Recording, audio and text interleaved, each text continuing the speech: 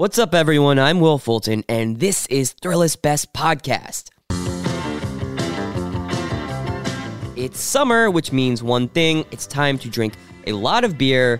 We said the same thing in the winter, and we'll say it again in the fall. But anyway, don't let that distract you from today's episode featuring Dave Bracey and Ed Bailey. They're two comedians from Pittsburgh, PA, who host Drinking Partners, a podcast about craft beer culture. They're also two of the minds behind Fresh Fest, the nation's first black beer festival. They're going to come on to talk about this year's digital version of Fresh Fest, why you shouldn't miss it, and how increasing inclusivity in beer is making the brewing world a much more interesting place, but also why we all still have a long way to go. First up, we have noted friend of Thrillist, Zach Mack. He owns ABC Beer Co. in New York City. He's also a beer writer and certified Cicerone. He's going to come on to lay out his picks for the best beers to drink this summer, 2020. I think we all could use a drink, so here's our call. All right, what is up, Zach? How are you? I'm good, Will. How are you doing? I'm good. It's so good to hear your voice. It's been so long. I know. I feel like a lot has changed since the last time we actually spoke like this. That's definitely true. A lot has changed. Some would say everything has changed. Yeah, that sounds about right. So first I have to ask you about your bar, ABC Beer Co. in the East Village in Manhattan. What is your status as of right now, the week of, June 29th?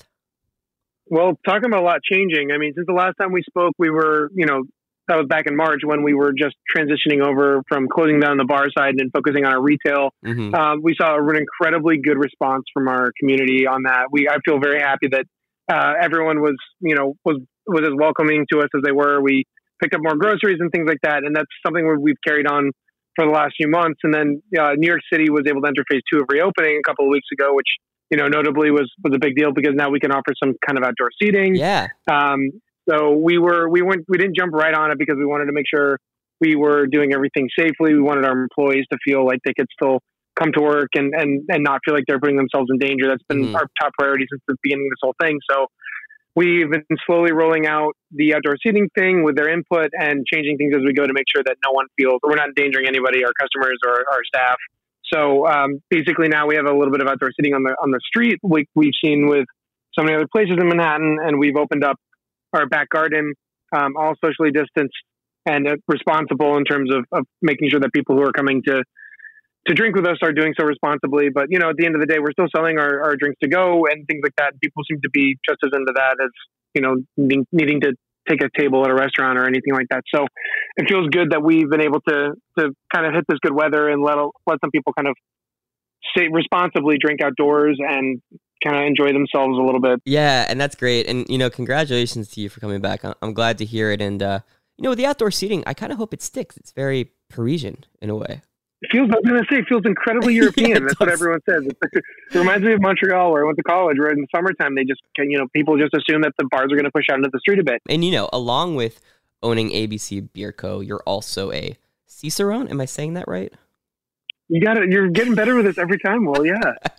It's a joke. I don't know how to say, whatever. Can you just, for people that haven't heard previous episodes and don't know that inside joke, can you explain what a Cicerone is basically? Yeah, so a very complicated pronunciation of that word is just the beginning of it. Cicerone is basically a certified beer expert, similar to a sommelier for wine. So essentially we take an exam and then we have all of the background on service and style history and beer treatment, everything like that, and kind of just can run our mouths once you've passed this very hard exam.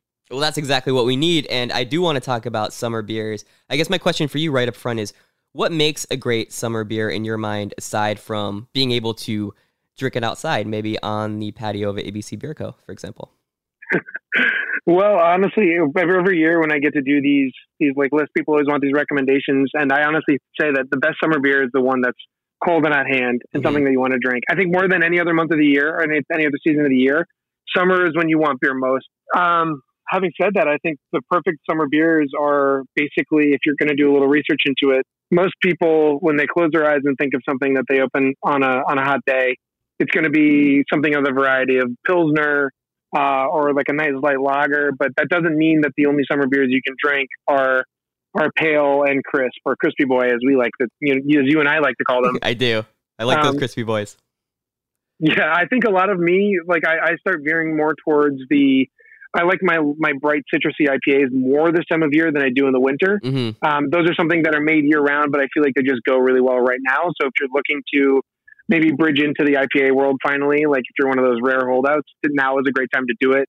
But I also really find that this is a good time of year for some of the lighter Belgian styles that are starting to get more play with different breweries. So finding some of these light farmhouse ales or lighter saisons that tend to go really nicely with a lot of like summer food, but also feel really, really good and refreshing without being completely one note. There's a lot going on, but not too much.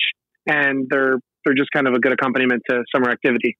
Yeah, I can definitely feel that. And you know what? You'd be proud of me, Zach. During the pandemic, I've actually been drinking a lot more craft beer. There are two bars. I am proud of you. Yeah, thank you so much. I knew you would be.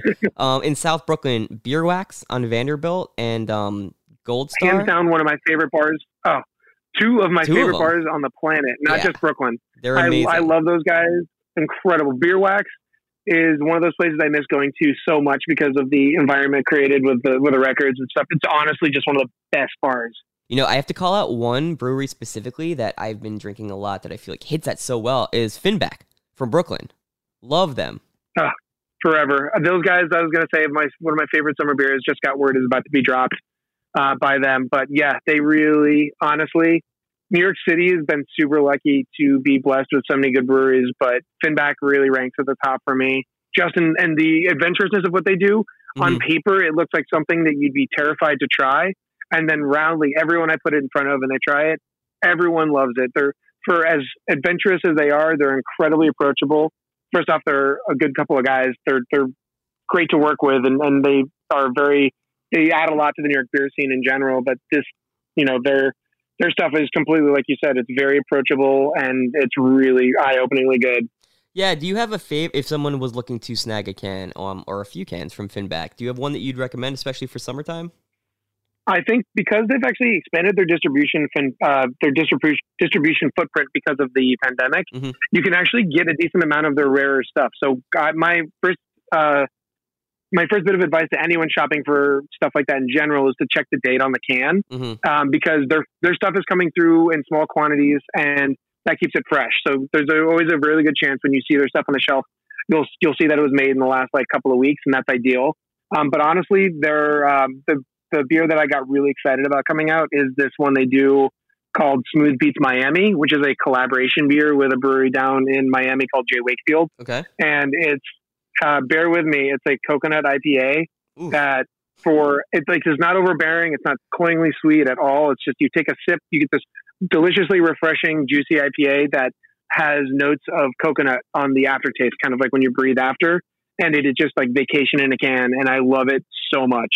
As far as specific breweries and summer beers, do you have anything else that you would, like you said, like now that distribution is a little open and people around the country can maybe order some of these beers they didn't have access to before? What are some other beers that you're personally drinking this summer? Again, I'm pushing people in this case to maybe try to find some of the local options that you might not have had easy access to before the pandemic. Go and support them and pick up stuff, the styles that that you like. Maybe this is a brewery you've been meaning to try. Like, make this your excuse to pack up for your weekend, your weekend out at the lake or the beach, and support these local breweries. Oxbow has just dropped a new Helles that I'm absolutely head over heels for. It's Helles is a light lager, basically a German version of a light lager, and I'm a big fan of that. East Brother brewery out of California makes a fantastic Bohemian Pilsner. If you're on the West Coast and you're looking for something that's just easy, straightforward, and good to drink on a hot day. I'm a big fan. I spent a lot of time down in Florida when things are normal. My girlfriend is from Tampa Bay area, so we always make it a part of our every trip down. We have to spend at least one afternoon at Green Bench out in St. Petersburg. They have a bunch of beers to work with. Honestly, you can't go wrong on the entire lineup. But the Postcard Pills that they make is pretty much the first beer I order whenever I touch down in the Tampa area. So if you're lucky enough to be in their distribution footprint, definitely pick up Green Bench. Very much worth supporting. And Union Craft Brewing in Baltimore. If you're further down the East Coast, they make some stuff that I'm absolutely head over heels for. Like, I love Duckpin. Like, if you want a nice light IPA, you can get some really, really good beers from them that they're relatively easy to find. in the Mid Atlantic area around DC. So I highly recommend checking out some of their stuff as well. But again, there's no right or wrong with it. Would you say porters, stouts, things that maybe are traditionally viewed as winter beers, do you like to drink those in the summer? Are there any that you like to drink in the summer? Does that make it someone weird if you're doing that? No. I think there is people who tell you can't drink dark beer in the summer don't realize that dark beer is refreshing and super light and such a good change up, especially if you're eating barbecue. Sometimes the only really good thing to go with something off the grill is a darker beer. And this actually last year has coincided with the biggest uptick in one of my favorite styles of beer called Schwarzbier, which is basically a light German lager that is just dark in color, but incredibly light in body. I think we're really miseducated in this country to assume that any dark beer has to be like molasses, super, super thick. And that's just not the case. Actually, a lot of stouts and dry Irish stouts and porters typically come out lower alcohol, lower carbs, lower sugar, just because of the way they're made. So once people start experiencing that for themselves, they change their mind. But you have to do a lot of education and legwork to get people to believe that it's worth cracking a darker beer on an 85-degree day. Because I promise you, it's just as refreshing as it is in the winter, sometimes even more so. So the Schwarzbier has had a hell of a year. Actually, I joke with brewers around here a lot that this is the year of the Schwarzbier and that everyone is releasing a dark lager now. So it's hard to come up with a couple by name. The gold standard that most people, if they've tried one, is a beer from Germany called Kostritze. And it's really easy to find, and it's a kind of the gold standard of the style as it is. But there's also a good chance if you walk into some of your local breweries and you ask them for Schwarzbier or a dark lager, they're going to be able to point you to something because everyone's trying it out now. I think it's part of a segment that hasn't been explored enough. So brewers are really, really antsy to try something new that can set them apart from a sea of hazy IPAs. Mm.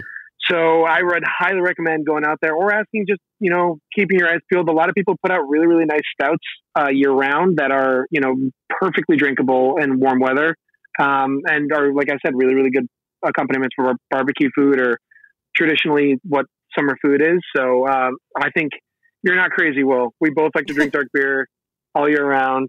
Iced coffee in January. Nothing means it. Well, first off, time doesn't even mean anything anymore. That's true. So, and we're inside, so whatever. Your German is great, by the way. You speak German, or was that just? Barely. I took it in middle school for like a year, but I like the German language. It was just it makes me laugh. I like the accent a lot. So I'm glad you think I have good German. I speak French, but that was okay. You're very worldly. Well, speaking of your learned palate and your worldliness, do you have a favorite flavor of White Claw? Before we go, my final question. Honestly, I think anyone who knows me, if you give me 3 seconds of like any conversation on one of my favorite flavors, raspberry is my favorite flavor ever of anything. So I haven't had that many raspberry White Claws. I'm not going to lie. It's just they don't come my way that much yet. But I'm sure that when the opportunity presents itself, when I have to, go and pick up my White Claws, it'll probably be raspberry. Do you have a flavor? What's your favorite? I'd go for the mango if I had all of them in front of me.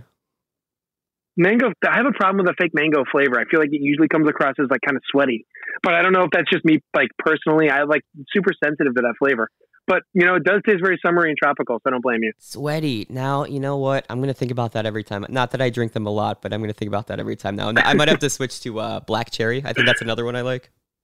I like black cherry too. I will say that's a good flavor. That's a good standby. Yeah. Well, we have a lot to drink, White Claw and otherwise. Always a pleasure to talk to you, Zach. If anyone's in the East Village in Manhattan, definitely stop by ABC Beer Co. Guys are open for business. Phase 2. Moving on. Yeah. Perfect. All right, man. Thanks again. Have a good afternoon. You too, Will. It was good to talk to you as always. Stay safe. Yeah, we'll see each other soon, I'm sure. Yeah, I'm sure we will. All right. Later, man. All right, we're going to take a quick break, but we'll be right back.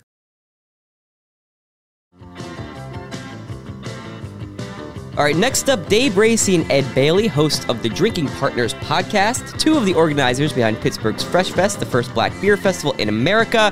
Here's our call. Are you guys in Pittsburgh right now? Yes, sir. I am in the Poconos. We're in the same state. Well, it's like technically the same state. It's really not. Yeah, it's a whole thing. We got different problems. Don't nobody vacation in Pittsburgh. I've been on vacation in Pittsburgh, first of all, a bunch of times. I was born in Pittsburgh, and I go there back a lot. So are you saying that Eastern PA and Western PA are totally different states? Because I kind of agree with you there. There's a line.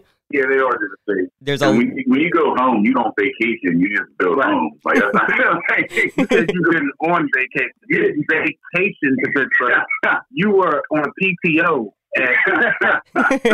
No. Your location was Pittsburgh. No, I moved away. I was visiting my grandma, but I think that you're right in there. Yeah.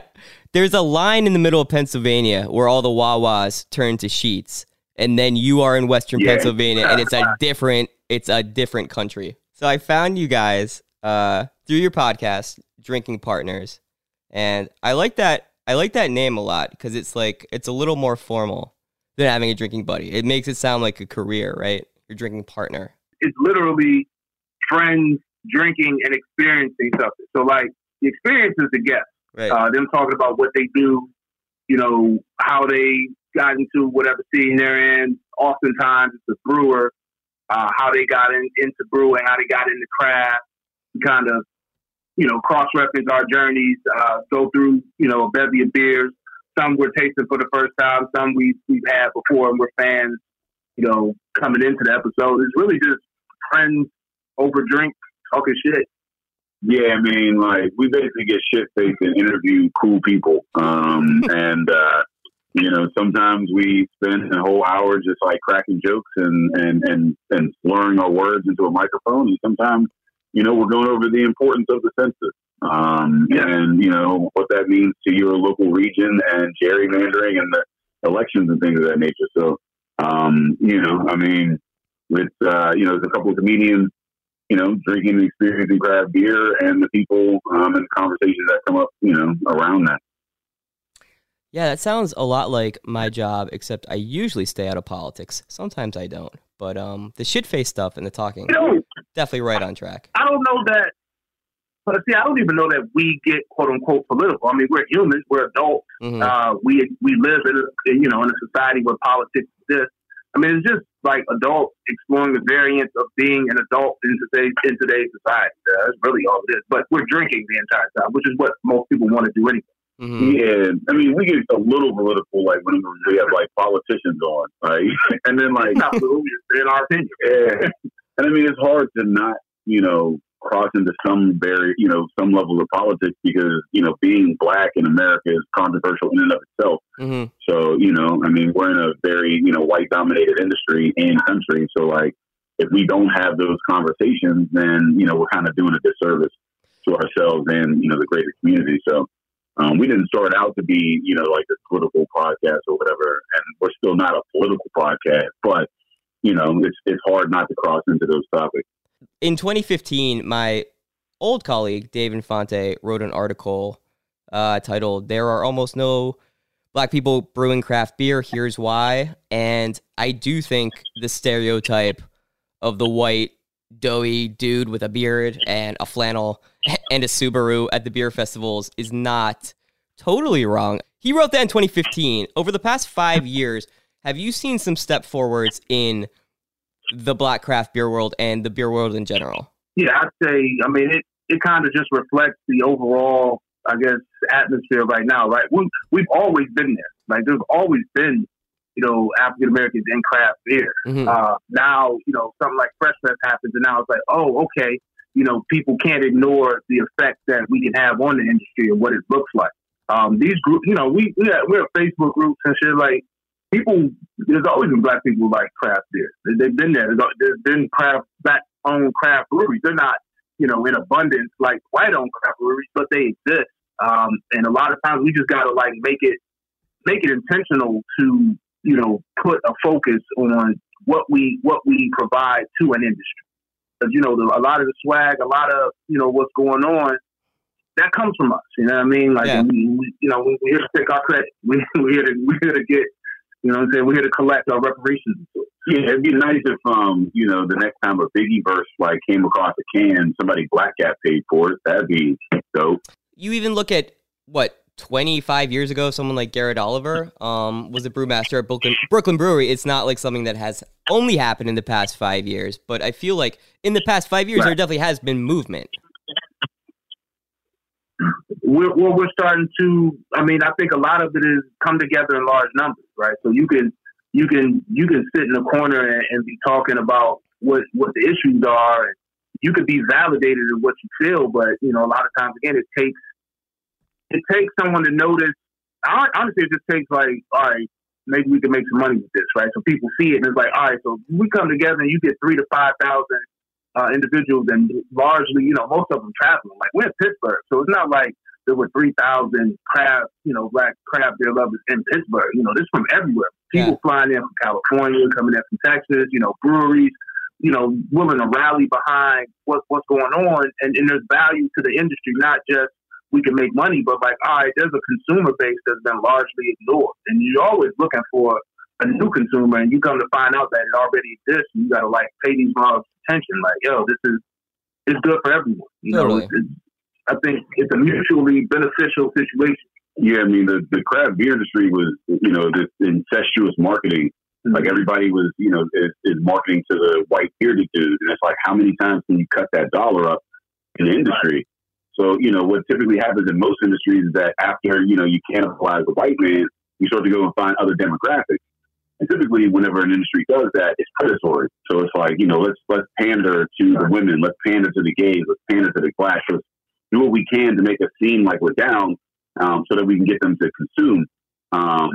And what we're trying to do is we see that wave coming. We see that, the industry is plateauing, and it's like, okay, well, let's provide opportunity. The beauty of the craft beer industry is the community aspect of it. That's what white people love about that shit. It's the variety in flavors, and it's also the fact that where your dollars are going. That brewery is going to help uplift your community. It's not just a faceless corporation taking your money and leaving.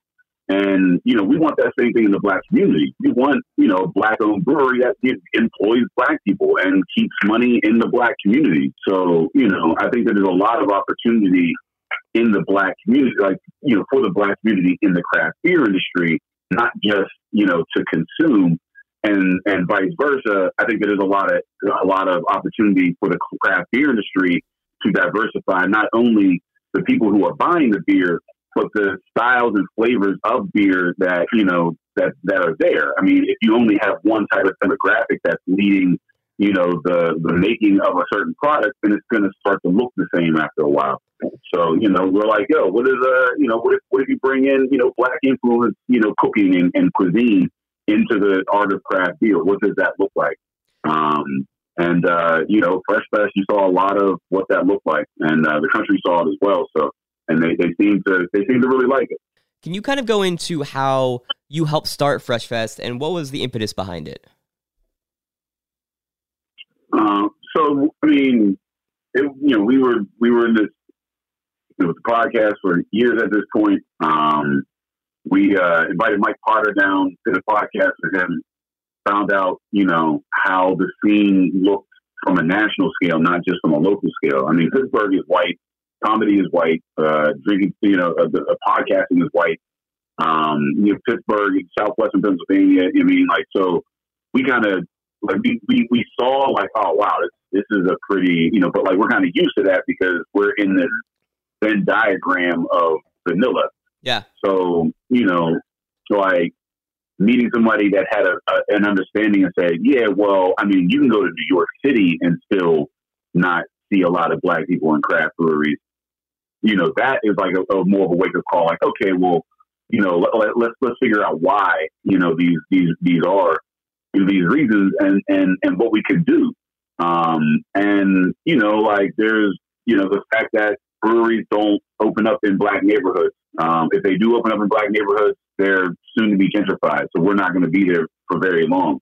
The fact that there's, startup costs, representation, access, people don't know, they don't have a lot of family that'll teach, that just teaches, and passes it down, things of that nature. So we as entertainers, we're like, all right, well, what can we do? So we came up with a festival. And a festival can bring a lot of these elements to it. It can bring representation by bringing Black brewers from across the country together and Black drinkers together to be like, oh, well, I'm not alone. We did the collaborations between local breweries and Black community members so that we can have these conversations, so that we can build these connections. That whole model of getting a bunch of beer and sitting around in the parking lot is old and stale as fuck. So let's do something more than just try to drink as much high ABV beer as we can in a 2-hour session. And then what we learned too, when we kind of ventured into it, it's basically people didn't dislike craft beer, right? Most of the people that said they didn't like craft beer hadn't even had it. I think they just, going back to presentation, they dislike the aesthetics of it. When we go into a craft brewery, I don't see anyone like myself. I don't see myself represented. And then when you can bring that to folks and they give it a chance and they, like you said, see like-minded individuals who look like themselves, enjoying a good time, we were, I guess, fortunate with the weather, because anytime you get good weather in Pittsburgh, have an outdoor event. You know what I'm saying? But just imagine all of that coming together, and a lot of the individuals, I mean, there are a lot of craft enthusiasts there, but there are a lot of just regular folks trying to have a good time, trying to be around good people. And for Day and myself, what we learned in the craft industry prior to even doing the festival is there are a lot of good people. And we had a lot of value on what we can bring to the table. You talked about, different craft brewers co-opting images of rappers, even their lyrics for their titles and their cans. I mean, how do you guys feel about that stuff? He's talking about appropriation. Yeah, appropriation is whack. Like if you're putting Biggie lyrics on a can and nobody Black is getting paid for it, it's weird to me. I mean, I guess if and people like to say like, oh well, it's rap is it's everybody's culture and it's pop and I grew up and I listened to this and why can't I celebrate and this, that, and the other? And it's like, if the only thing that you're doing is taking from the culture, then you're not so okay. So you spent $10, $15 on a CD back in the day. Now you got a brewery and you're selling how many cans of beer off of this dude? Are you doing anything actively for the Black community, or did you get a great fucking album from us, and then now you got great lyrics that you can sell more beer from us? Where's the give back? When do you get back to all right, well, thank you for the culture. Here's something that's not you selling more beer with rap labels isn't you're ending racism. It's not like racists won't buy your Biggie lyrics. Yeah. It has nothing to do with any of that. It has something to do with you taking Black culture and selling more beer from it and not giving anything back. Dave, do you think that is where it crosses from being something that's actually positive to what you were kind of saying before about predatory, where it's they're pandering and just trying to pick up a demographic without actually including a demographic in what they're making? I mean, if they're not doing any other efforts other than putting the lyrics on there and playing some music in their place, then how does that benefit anybody? Difference between exploitation and inclusion, right? So exploitation would be I can make $1 off of this. Inclusion would be, how do we make. I think for the industry, basically, we can make $1, but here's what they should look at, and this is the real thing, exploitation, right? So you throw a lyric on there, and all right, that can sells, that beer sells well, all right, boom. But if you really approach it from an inclusion standpoint, now you're talking about something happening in perpetuity. You're talking about reciprocity, not just hey, we giving out to the other folk who we can invest in, who can make a difference. But it's something that'll be residual. It's something that's going to happen over and over and over and over again, because this demographic will feel spoken to. They'll feel included. And that's what we're trying to make the industry see, make the world see. Inclusiveness benefits everyone. There's you can be exploitative and make $1, but why not be inclusive? You'll make more dollars. You'll make it over time, and everybody's getting money. Right. And I mean, I think that's important because in my mind, and I would say I'm the novice level craft beer drinker. I do episodes like this. You like what? Yeah. I'm right there with you. Yeah, we all novices out here, man. We don't get my beer from Johnny. Amateur. Amateur, maybe whatever's a notch below novice. Maybe I'm overselling myself. But what I do like about craft beer is that it is a creative process, right? So all of that creativity, I feel like, could work together. That's kind of what sets it apart from, you know, as much as I love Modelo, they don't sponsor this, by the way. I'm just drinking it out of my own accord. But as much as I love like Modelo or like Budweiser or whatever, like you do have a craft beer because it's like creative. You're like, holy shit, I never knew that this tastes like nothing I've ever had before, and I love that. Yeah, I mean, it's ideas. Like if you never spoke to, you know, a certain demographic, you don't even know what their taste buds are. Yeah, like you start throwing extra shit in there like you never even thought of. Like it's just new ideas, and you find that, you know what, these are good ideas, and more than just the person that I'm speaking to likes it. You know, you may go to a black artist and get an idea, but you'll find that bearded white guy in the flannel, he likes that shit too. Do we even know if Biggie likes hazy IPAs? I mean, we don't even know. Nobody asked me. So, like, how was he a part of the creative process? And exploited. Listen, I'm going to go out on a limb. I don't think he liked hazy IPAs. I'm not an expert. I don't know, man. I mean, hazies are beautiful things, man. But I don't know. I don't know. Nobody ever asked me. Nobody asked his mom. Nobody asked anybody at his state. Nobody was like, yo, what's the official flavor of the Biggie estate? Nobody cares. So how the hell was that a part of the creative process? If everything about this is supposed to be the creative process top to bottom, and then you just stop at the label and just slap some old lazy shit on it, man, that's half-assed, man. That's that crunchy peanut butter. That half-ass done shit. Like, nah, man. Like, you finish your job. Make it creamy.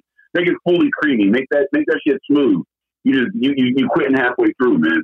Like, on that note of actually getting more inclusive with who is learning to make beer and who is making beer, I think you said something about how when, you know, when you have people of different backgrounds making beer and being interested in beer, you get different results, right? Like you're talking about black-owned breweries that are incorporating like black cooking into what they're making, and they're actually coming up with different flavors and different, you know, ways to approach beer. Have you actually seen that? Do you have like an example of that actually happening? Because I think that's really interesting. I think it's just a testament to no matter what your morality is, it's like always better when you have more people in a field, when you have people from different backgrounds and different viewpoints.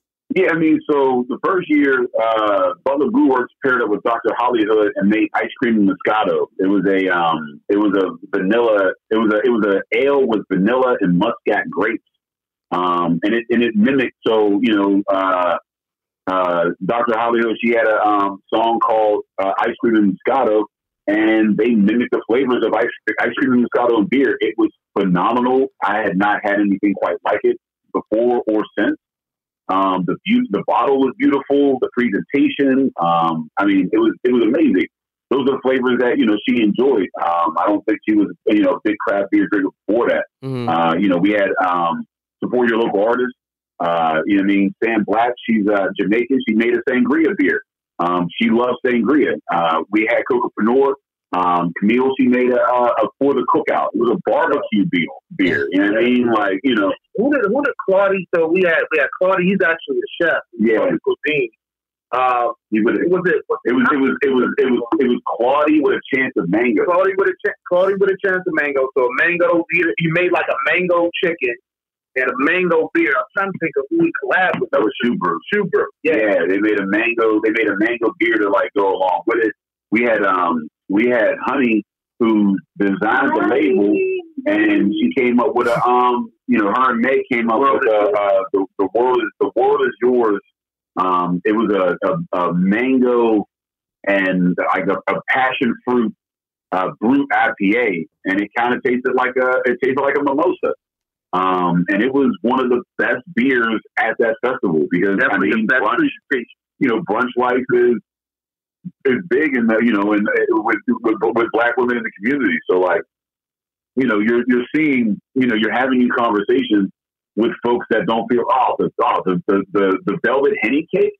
it was red velvet honey cake. It was personal favorite. Oh my god! It was trying to bring Henny to the craft game for the entire time we was. It was a baker, and she they made an old ale with like infused with red velvet cake and Hennessy, and I mean it was. Man, yeah. So Brianna Jackson, or formerly Brianna Jackson, I think she just got married. But like you bring in, everyone's bringing their background. It's not just, oh, I like this flavor. I mean, there's like Dave said earlier, there's a story behind the beer. There's a real story narrative behind each beer at Fresh Fest, because people are taking the time. They're putting real thought into it. It's not just a mashing of ingredients. It's not just, oh, we saw this here, let's try something different. It's like, yo, what would be dope? If we had a collard green and ribs, you know what I mean? Like you just said, the cocoa producer, just like for the cookout. Boom, that'll be dope. That'll be something that she wants to try. That's something that she would like to see. And when you get people to do that, when you empower them to do that, you'll see that other people will gravitate towards that.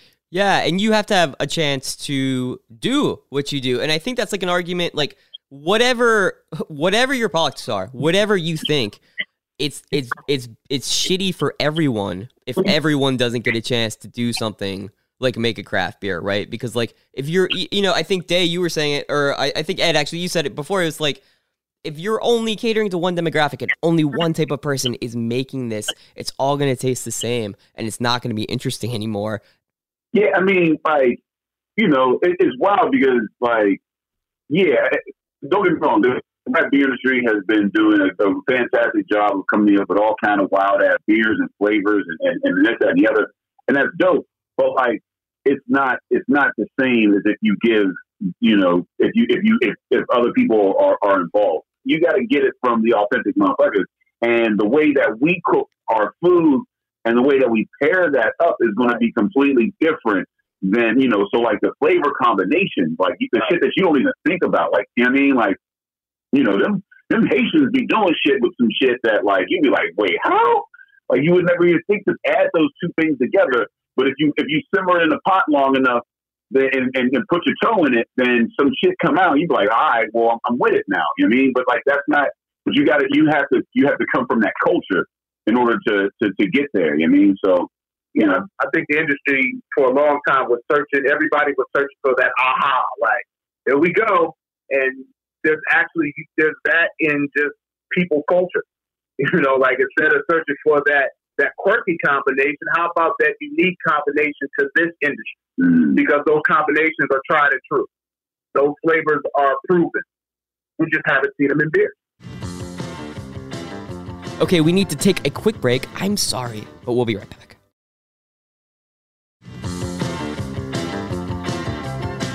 Yeah, what are you guys drinking this summer? What is your go-to beer? Even pandemic beer, it's been a tough time. Let's call it like it is. What have you been drinking the most of? I'm always looking at stouts, as many as I can get, because they're very scarce this season. So, anytime I come across a good one, I'm on it. Especially a good milky stout, and milky sours. Those are my favorites at the moment. Even in the summer, IPA guy. Even the milk in the summer, you're into that. Yes, all year round, man. My three favorite drinks are milk, beer, and juice. So if you give me a nice juicy milky IPA, brah. So Ed, what specifically are you drinking? Are you staying local too, or are you ordering stuff? I try to stay local, rotate it. We all have our favorites. Here in Pittsburgh, we got this strip, this 28. There's several hard hitting breweries on Route 28. So I make my rounds there. But yeah, keep it local. The local is really, that's who supported us to begin with, and they opened their doors to us. So I'll always support local. Allagash just opened up in Pittsburgh. I mean, they didn't open up there, but they're distributing out here. Sure. So, I mean, there's been a little bit more of that. They're actually collaborating with Urban Roots out in San Diego for the festival. So that's been dope having such a a time-honored brewery like Allagash. Time-honored. Yeah, I mean, he in industry mode. Go. True. I need some of that. What's the story? Wishbone. With that, I mean, 4 points. Like right now, man. Like at this point, anytime I can get my hands on some 4 points, they have not disappointed thus far. So. And they just got a canning line like right before Corona hit. So, I mean, we weren't able to get a lot of their beer beforehand. They're a little too south of the city. Yeah. And they weren't distributing or anything like that. But like now, woo, man. Yeah, if I had to drill down on just one brewery and one brew in particular, it'd be, I'm on this Hitchhiker Airway. And then if I can get my hands on the RGB, that's a little strong. That's you gotta have that Friday, Saturday. Okay. But that Airwave, I can have on a Tuesday, Wednesday, Thursday. Hitchhiker is one of my favorites. Depends on what kind of Tuesday you want to have, because I mean, lately, what's the difference, right? COVID Tuesdays, yeah. Different kind of Tuesday. Well, it depends on what type of Wednesday morning you want to have. That's true. That's true. What do you hope to see from Black craft beer culture in the next 5 years? Not just at Fresh Fest, but just across the country, across the world. Opportunity and consistency therein.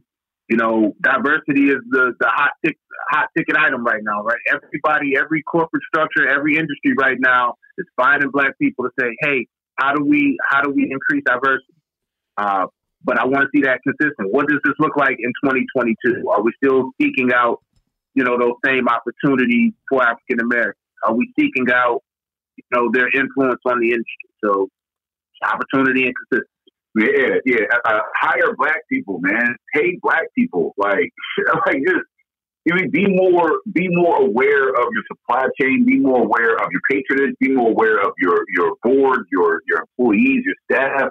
Be more aware of your life, man. Like, if you only got one Black friend, then why? Like, there's a lot of us out here. Like, if you only have one Black employee, you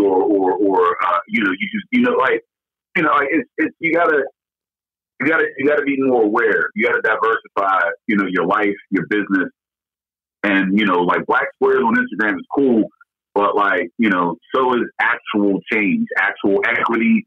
And action, and not just talking about it, but not just a random donation here and there, but real change, real steps in, making your establishment more comfortable for Black folks, and actually putting your money where your mouth is. Hiring Black, artists for your labels to play songs at your place, to market your thing. Some hop farmers, maybe. There's a lot of ways. There's a lot of Black people out there, and it only strengthens your brand, and that's the thing. It's a thing that we're saying, hey, you should do this because, in reality, it's gonna happen. We're building a table. We're not just saying, hey, industry, can you give us a chance? We're actually out here making chances. We're actually doing shit. We built this festival. It wasn't oh, can you guys give us a chance? It was yo, this is some dope shit that we have the connections to do, so we're going to do it. And once we did it, people were like, oh, shit. So now that people know that it's a possibility, now that people see it, they're moving towards that. And if you're not, you're going to be left behind. So, I would like to see it, and I think that we're going to see it. And if other people aren't getting down on it, it's okay, because we will be creating these opportunities, continuing to do so. We have the understanding, we have the ability, and we have the allyship in order to do so. What's Fresh Fest going to look like this year?